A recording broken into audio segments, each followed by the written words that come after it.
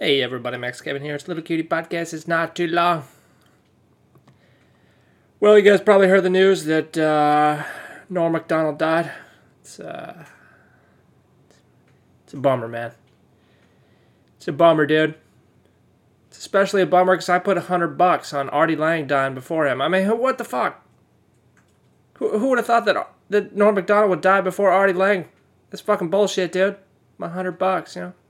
Anyway, enough jokey talking. Time for some somber talk, you know.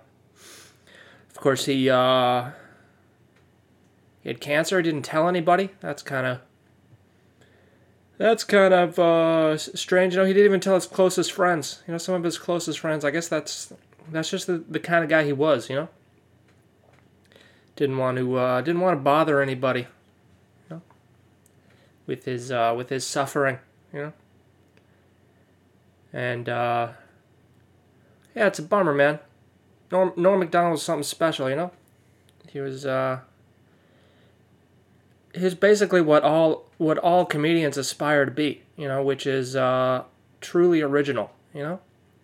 He was able to reach that goal of being truly original, which is, it's basically the most difficult thing to do in comedy, you know? I mean, even the most super famous comedians, you know, there's very few of them that do something new or do something different, you know? Like even Bill Burr, Kevin Hart, you know, are probably the biggest comedians, but they don't really, I wouldn't say they're original, you know? They're just kind of, they're good at what they do, but it's not groundbreaking, you know? Very few comedians can do something that other comedians aren't doing, you know? And I would say probably Norm MacDonald, you know, Mitch Hedberg, George Carlin, you know, those are kind of the only guys that really they could do stuff that no one else could do, you know. And that's the dream. That's the dream of every comedian, you know. Even me myself, you know. I write jokes, you know. I got 30, 40 minutes of jokes, but I wouldn't say any of them are something that some other comedian couldn't come up with, you know. They're not you know, they're not truly original, you know. And that's what Norm was good at, you know. He was just good at doing things that no one else did, and you never really knew what the punchline was, or you never knew. That's what was crazy, his jokes. They were totally you were unable to see what was coming, or what the Joker really was, you know. And that's what's great about him. You know, one thing I liked about him is that I take from a comedian where he says, where do jokes come from, you know? And he says, well, jokes come from the ether, you know, the great joke ether. And what you try to do as a comedian is tune in your mind like a frequency.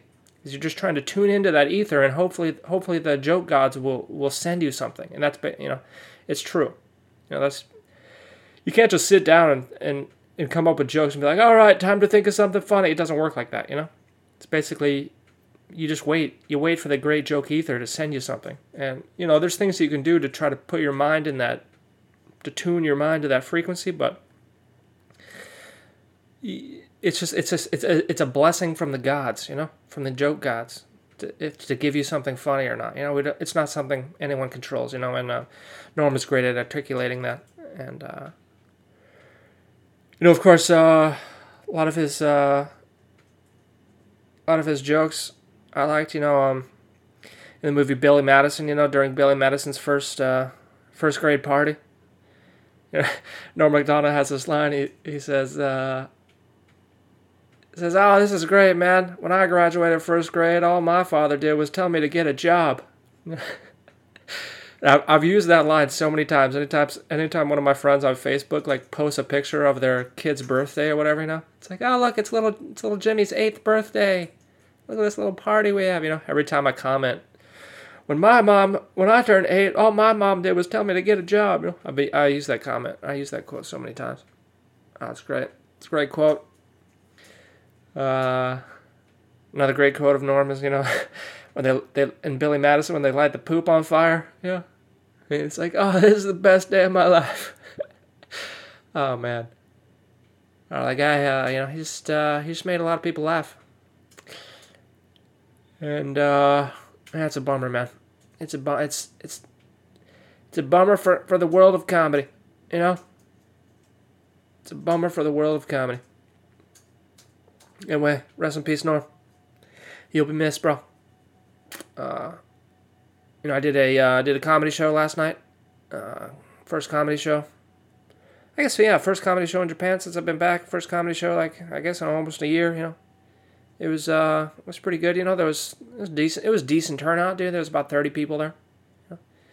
And they were laughing. It was good. It was a good audience, you know. And then I went up, and I guess I would say I fucking bombed, you know.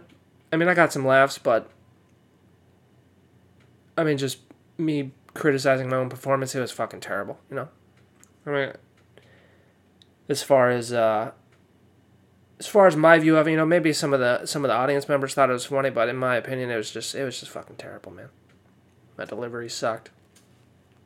My stage presence sucked, you know. I don't know, I was just in a bad mood. I was just in a bad mood too, you know, because Silver was taking a diarrhea dump. You know, we'll talk about more of that later, but I don't know. It's tough for me. It's tough for me to get in that mood, you know, get in the comedy mood. And I still have trouble just like what kind of person I want to be on stage, you know. You know, they always say be yourself, but I don't have a self, you know. There's no self, all right? It's all a goddamn act, all right?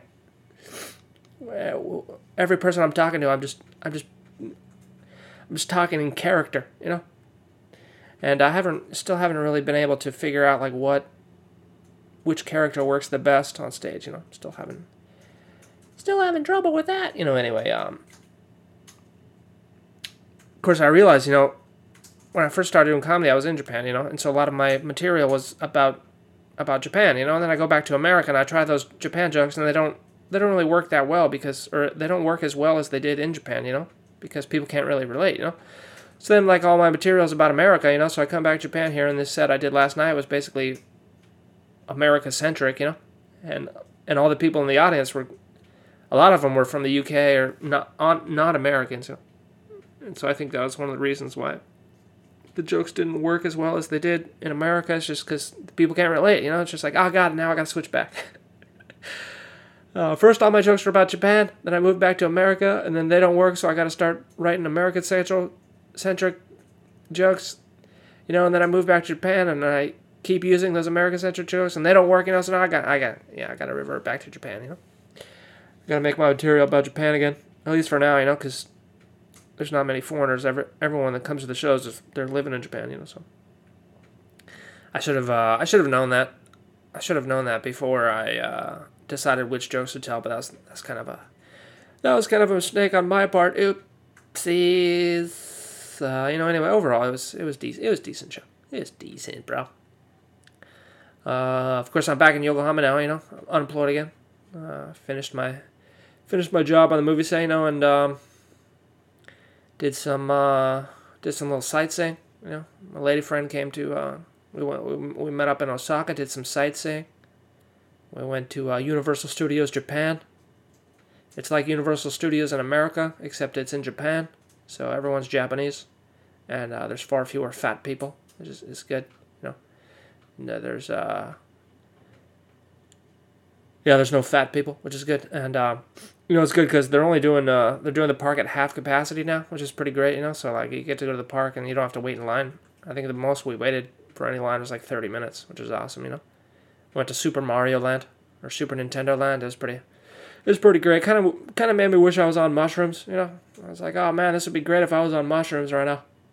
I could really be doing Super Mario Land on mushrooms. Yeah, so anyway, yeah, it was great because all the lines, you know, we only waited like 30 minutes for the Mario Kart line, and like you're walking through like just the whole Super Mario Land area. The line, the area that they built for people waiting in line for the Mario Kart ride is almost as big as the entire Super Nintendo Land area, you know. And I'm just walking through that, you know, because there's no lines, and I'm just looking around. I'm like, Jesus, this would be like a 3-4 hour wait. Like the maximum amount of people that get shoved in here would be like a 3-4 hour wait for this line. Good thing they're only running 50% capacity right now, you know. So that was pretty great. That was fun. And yeah, that's good. Check it out if you're ever in Japan. Go to the USJ. You can go to Super Mario Land. They got Harry Potter World. That's basically it. That's basically the only reason to go there. A couple of the rides were shut down. They had no Terminator, no Backdraft. What fucking bullshit, dude. What about the fire, dude? You can't have fire right now? I guess it was because of Corona or something. I don't know. Yeah, I got a little motion sickness for the first time there. I was riding this roller coaster. And they do you can do the same roller coaster. You can ride it backwards, So first we ride it the normal way, and then we ride it backwards. And then, I don't know, man. When I was riding that thing backwards, my stomach was going to, the front of my body or whatever, And I was just like, I don't feel so good. It's never really happened to me before. I never really got motion sickness, but that ride kind of made me. I was like, I don't feel so good. I didn't really want to go on any more roller coasters after that, so I was like, ugh. Another thing, it was fucking raining that day we went to USJ. It was raining pretty hard there. The rain was supposed to stop at 11, but it didn't stop the rain until 3. Goddamn Google weather. What's your deal, bro? You tell me it's gonna stop raining at 11? It's 3 o'clock right now. It's still raining. Fucking bullshit, dude. Eric Schmidt stealing my data, giving me wrong weather information. It's bullshit, dude. Don't trust Google. Don't trust Google, dude. So anyway, and I was wearing these. I was wearing my boat shoes. They're made out of cloth. They're not exactly rain repellent. So my fucking shoes got wet. My socks are soaking wet. So I just take off. After 30 minutes, I had to take off my socks. I'm just walking around in these wet shoes all day. It's oh god.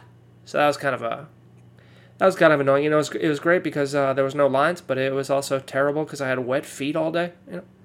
So that was kind of annoying, but yeah, it's great. We go on the Jurassic Park ride. It's got a 100-foot drop, and it's one of those the log rides in the water. And yeah, it initially drops you down, and you hit the bottom, and as soon as you drop down and hit the bottom, the water's spraying to the sides, and I'm just thinking my feet are wet, and I'm just thinking, oh, thank God, the water's going to the sides. It's not spraying me, And then as it slows down, there's a secondary splash wave that just goes,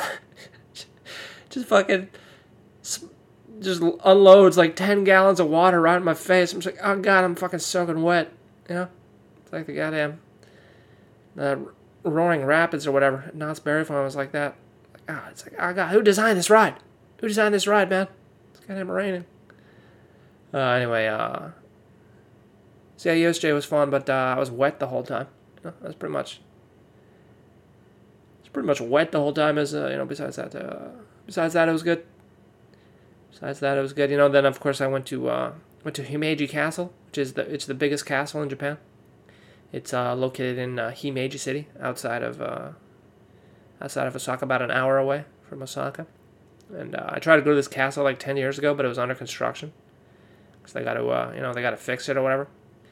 And yeah, it was awesome, man. It was great.